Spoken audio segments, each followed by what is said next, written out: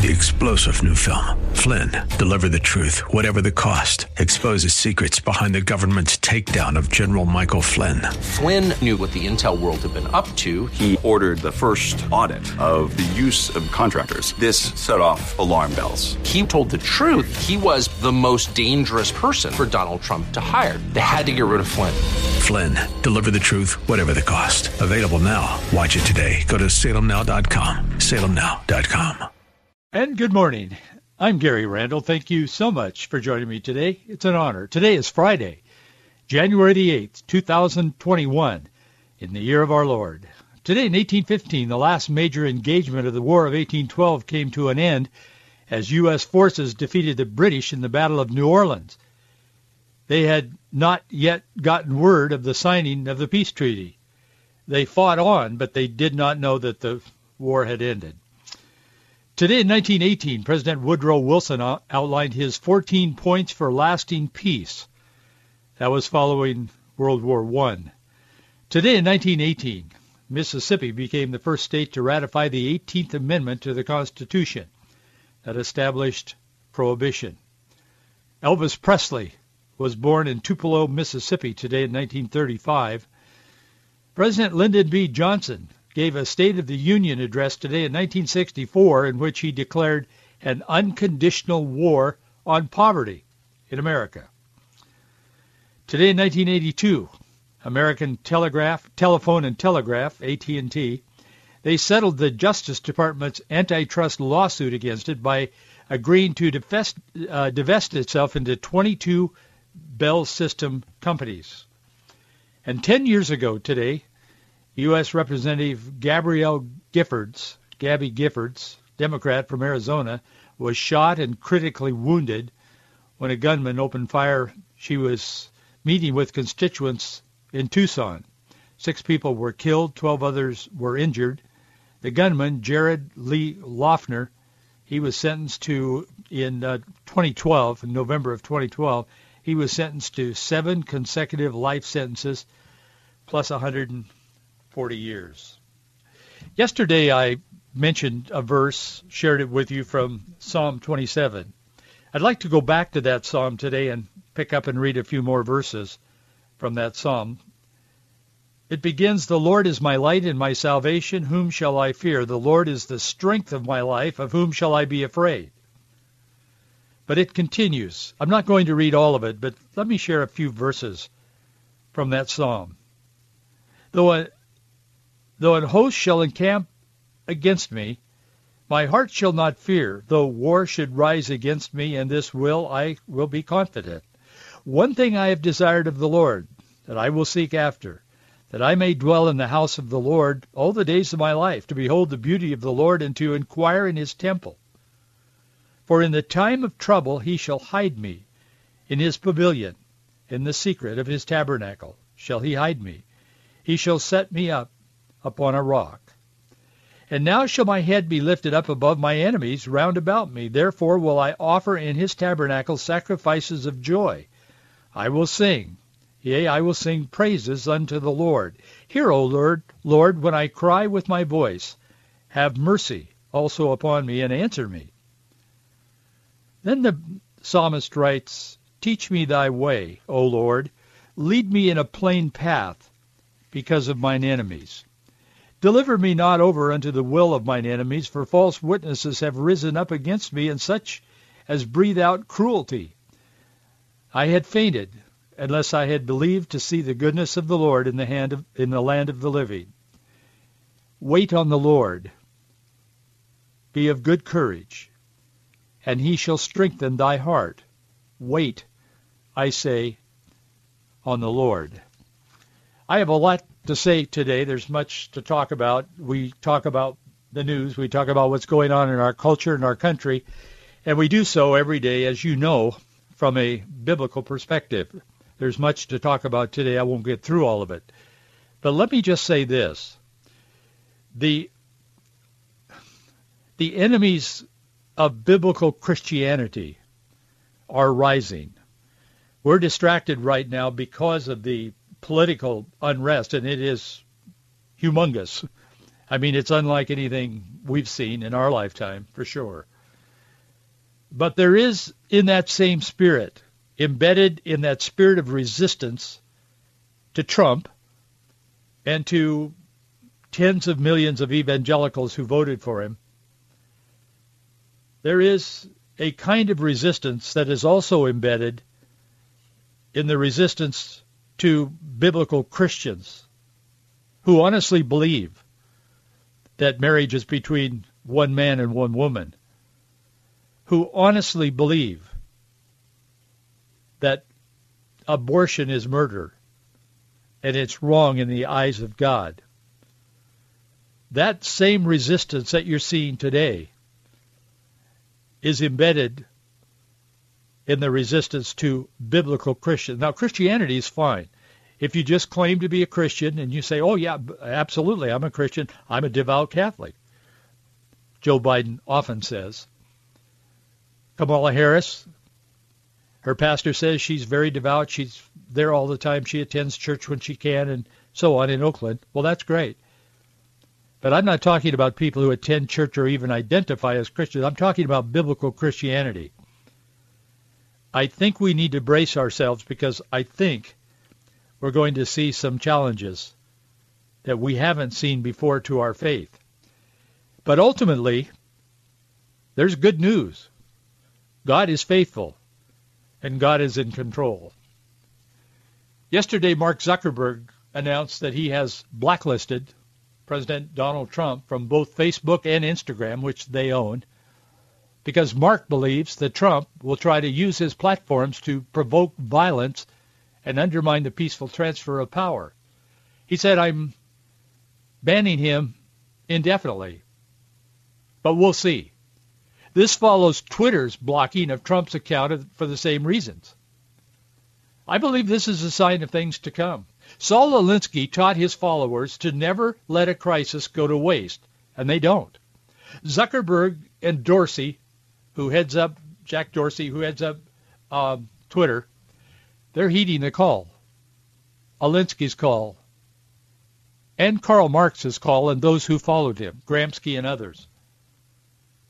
So will Vice President-elect Harris and the far-left radical tribe that President-elect, yeah, he is President-elect now, Biden, is gathering around himself. Religious freedoms, deeply held biblical beliefs, they're going to be targeted. I think it would be foolish of us to simply put our head in the sand and say, well, I don't want to know about all that. Yeah, we need to know about it, but we need not to be overcome by it. Greater is he that is in you than he that is in the world. We must be informed, not misled. Following the events on Capitol Hill Wednesday, Mark Zuckerberg announced, quote, the shocking events of the last 24 hours clearly demonstrate that President Donald Trump intends to use his remaining time in office to undermine the peaceful and lawful transition of power to his elected successor, Joe Biden. Zuckerberg said that Trump's access to the platform will be banned indefinitely. He went on to say on his personal Facebook account, Mark Zuckerberg, the founder and chairman of Facebook, and they also own Instagram. He went on to say on his personal account that rather than risk the site becoming a platform for similar statements, like Trump statements, Facebook and subsidiary Instagram are muzzling Trump at least until Biden is inaugurated on January 20th, but leaves an extended ban possible. It depends on how Mark Zuckerberg evaluates Trump's behavior, Trump's words, and how Zuckerberg interprets Trump's behavior and words to be a possible future threat. Let that sink in for a moment. And then know that Michelle Obama last night, she began making statements publicly. She has tons of followers. She's calling on big tech, the masters of the universe as they're sometimes called, to ban President Donald Trump from their platforms, not just through January 20. But Michelle Obama said last night, I quote, now is the time for Silicon Valley companies to stop enabling this monstrous behavior and go even further than they already have by permanently banning this man from their platforms and putting in place policies to prevent their technology from being used by the nation's leaders to fuel insurrection. Go, Mark, go. Yay. We're cheering you on. Zuckerberg said this, we should remember. He said, his following Trump's call for peace, but he didn't mean it. My point is, at the moment, the big tech guys, Zuckerberg, Dorsey, and their enablers, the Obamas and others who cheer them on, they're focused on Trump.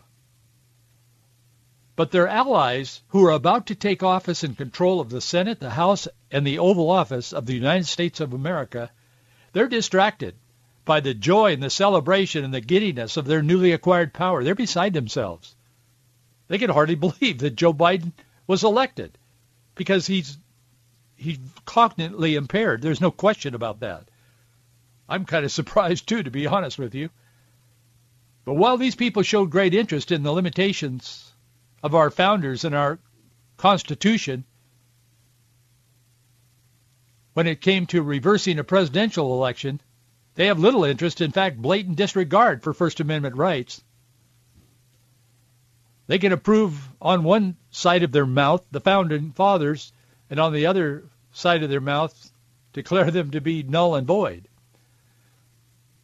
Interesting, this morning, President Trump said, he announced through an aide on social media, he said this morning, about an hour ago, he said, he said, to all of those who have asked, I will not be going to the inauguration on January 20th.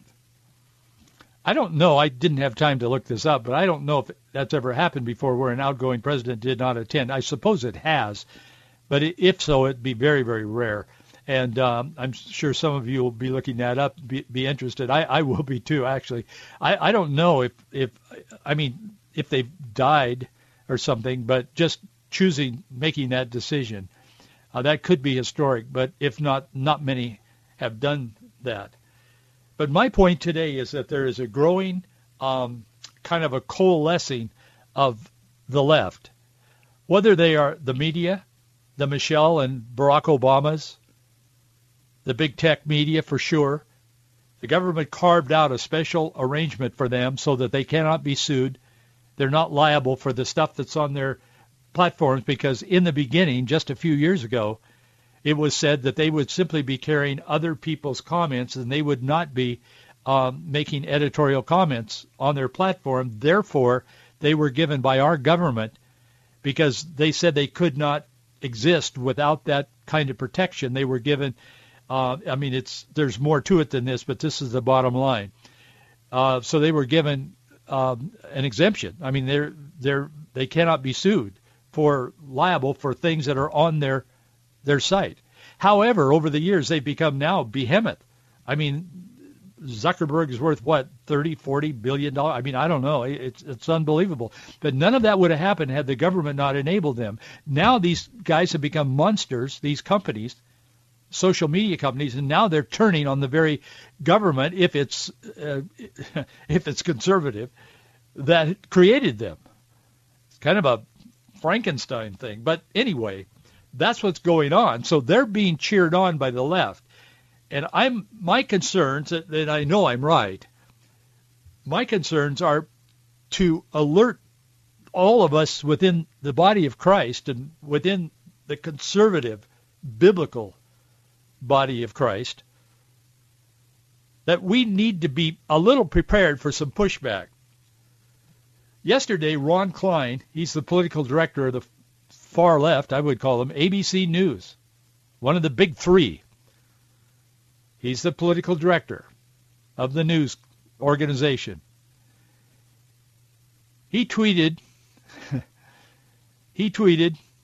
a message. It's a rather long message, but he's openly calling for and this is his word, cleansing of Trump supporters.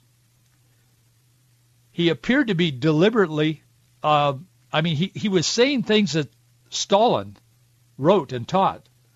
it's kind of an eliminationist rhetoric that always comes from Stalin and Marx and these kinds of people, Lenin and so on. He's talking about, this is the political director of ABC News.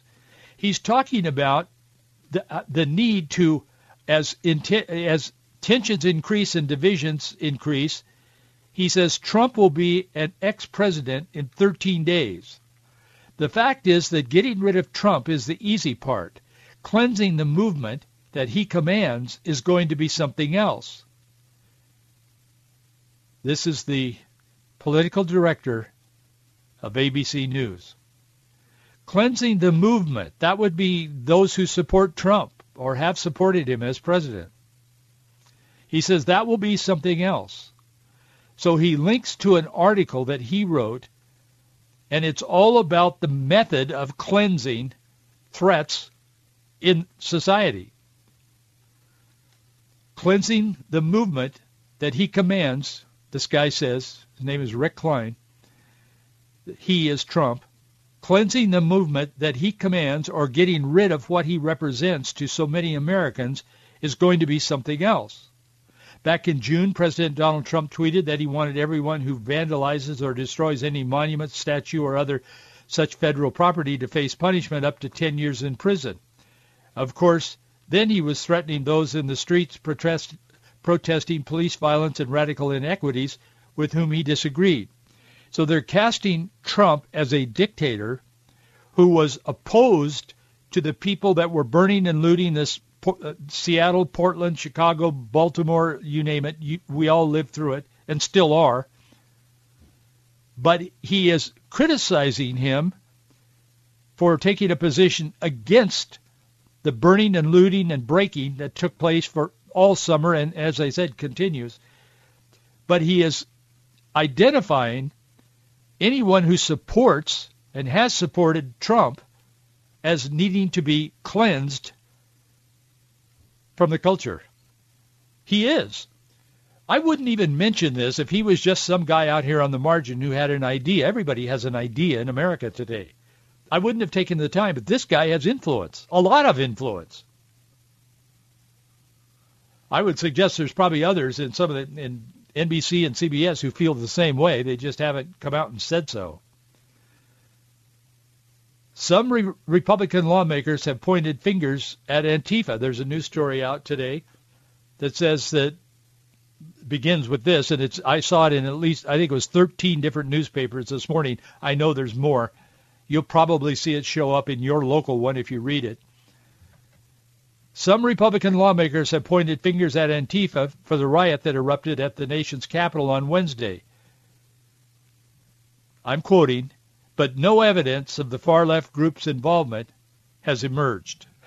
And then it goes on and on and on, and some of them are long, some of them not so long. They've already begun to cover that Trump caused this. Antifa had no part in it, and yet the pictures are abundant. It's a replay of the election. It's corrupt, and it's a lie. Yahoo News put out a piece this morning that says this, and Yahoo News is fairly widely read. It's AOL owns it.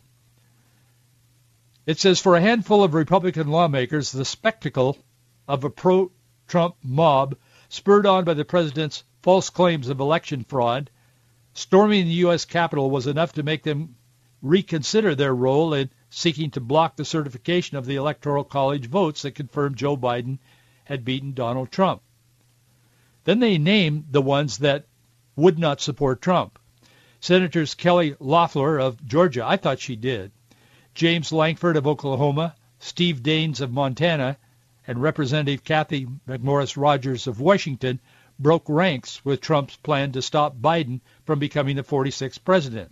It goes on to say, but for more Republicans in Congress, a mob inspired by the false hopes that they and the president have stoked for weeks was not reason enough to change their mind. And then they list all of those Republicans in the Senate and the House who stood for Trump and, more importantly even, stood for for the fact that there was fraud in this last election that is intolerable.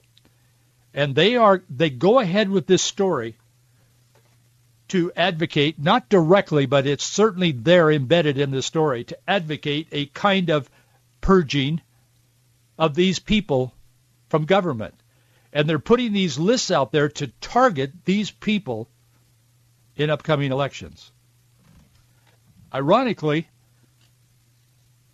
a few days ago, Rasmussen put out a poll that said 72% of Republicans see Donald Trump as the model for the party's future. Rasmussen wrote this: when the Republican Party reorganizes itself into this new year, GOP voters strongly believe President Trump should remain the role model, but most think the party should look for a new face to be its next presidential candidate. 72% of likely Republican voters think their party should be more like Trump than the average GOP member of Congress. 24% see the average Republican in Congress as a better model. So 72% of the 75 million people that voted for Trump feel that they want someone like him, but perhaps and probably younger in upcoming elections. I only share that with you to tell you that there is the division in America is getting deeper. It's not coming together. And people are deciding what they believe and why they believe it. And for some, it's costly. This morning, Simon & Schuster, they're one of the big publishers in America and in the world, really, they announced that they're canceling, this morning, they're canceling Senator Hawley's book amid the insurrection fallout. Senator Josh Hawley was one of the leaders. He and Ted Cruz are the two senators who organized that group of, I think there were 12, that were all set to take on this corruption in the election, in the Electoral College vote episode yesterday, or on Wednesday. He was one of the leaders of this. He has steadfastly gone on television and said there was corruption in the election, and we've got to get to the bottom of it because it's going to ruin our democracy. Yes, he supported Trump, but even more so, he supported the Constitution of the United States of America, and it was not supporting the far left. So now, Simon & Schuster has canceled the publishing of his book. The company's decision, they said, to cancel his book, that it was not good for public consumption at this time. He went on to say, Hawley said, it may be worth noting that while the First Amendment does not guarantee people the right to free, not only to supply the people the First Amendment to the right to free speech, he said, it doesn't grant anyone the right to a book deal, so I'll move on. And we'll do something else. But I will tell you, these are the kinds of storm clouds that are gathering in our culture today. Tucker Carlson spoke about this kind of thing not long ago. I think it was 2 days ago. I think it was day before yesterday. He spoke to the concerns regarding our rights and our freedoms under the Constitution. He says as long as people sincerely believe they can change things by voting, they stay calm. They don't storm the Bastille. But the opposite is also true, he says. If people begin to believe their democracy is fraudulent, if they conclude that voting is a charade, that the system is rigged and is run by a small group of powerful, dishonest people who are acting in their own interest, then God only knows what can happen. He said, actually, we do know what can happen. It's happening right now. It's happened countless other countries over countless centuries, and the cycle is always the same because human nature never changes. In the face of dissent, the first instinct of illegitimate leadership is to crack down on the population. But crackdowns never make things better. Instead, it always makes the country more volatile and more dangerous. He called it the Romanov program. It is. He's right. But what happens when these people find it concerning that biblical Christians, including biblical pastors, deeply held religious beliefs, their sermons perhaps? What happens when these people on the left who are now in power, when they decide that it's concerning that people are preaching in churches and people are believing and living out in their lives biblical principles that conflict with their principles and their views on, say, abortion. That's a woman's right. They have the right to do that under the Constitution, they say. So those of us who are pro-life, how long will it be before we're called before the judge? What about if we believe that marriage is only between a man and a woman? What about if we say that out loud and live that out in our life? What if we're a florist in Richland named Baronelle Stutzman? Oh, that's already happened. She very politely declined several years ago to do the flowers for a same-sex so-called marriage. And Bob Ferguson, as Attorney General of Washington State, has made her life hell ever since then. They've almost broken her back financially because she did not agree with the beliefs of the state. We need to be informed. We need to be aware. But don't run from fear, and don't hide because of fear. So what do?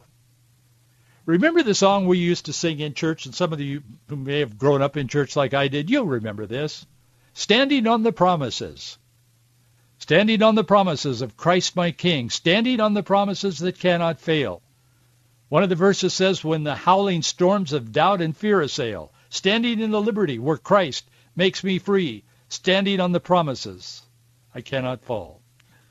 There's an interesting story behind that. I want to leave you with that today, and think about it over the weekend. We'll continue our conversation, of course, on Monday here, the Lord willing. Russell Kelso Carter, he was a star athlete in a military academy, excellent student academically. He went on to become a very successful teacher and a coach. In fact, then he felt like he wanted to be a pastor. He said he was a Christian. He spent some years preparing and was for several years an ordained Methodist minister. After that, he went to medical school, bright guy. He spent the latter part of his professional years as a doctor of medicine. But he was found to have a severe heart issue, and he was told by his fellow medical people, doctors, that he would not live. At age 30, his health was in critical condition. And one day, he decided to get on his knees and get real with God, whom he said he knew, but he knew in his heart he didn't know. He got on his knees and he opened his heart to God, and he asked Jesus Christ to come into his life, although he was a quote-unquote Christian, according to his identity. But after that, his life changed. Jesus Christ transformed his life, and he said, God, I will serve you whether you heal me or not. I'm going to simply stand on your promises, whatever the outcome is. The outcome in his case was he was healed.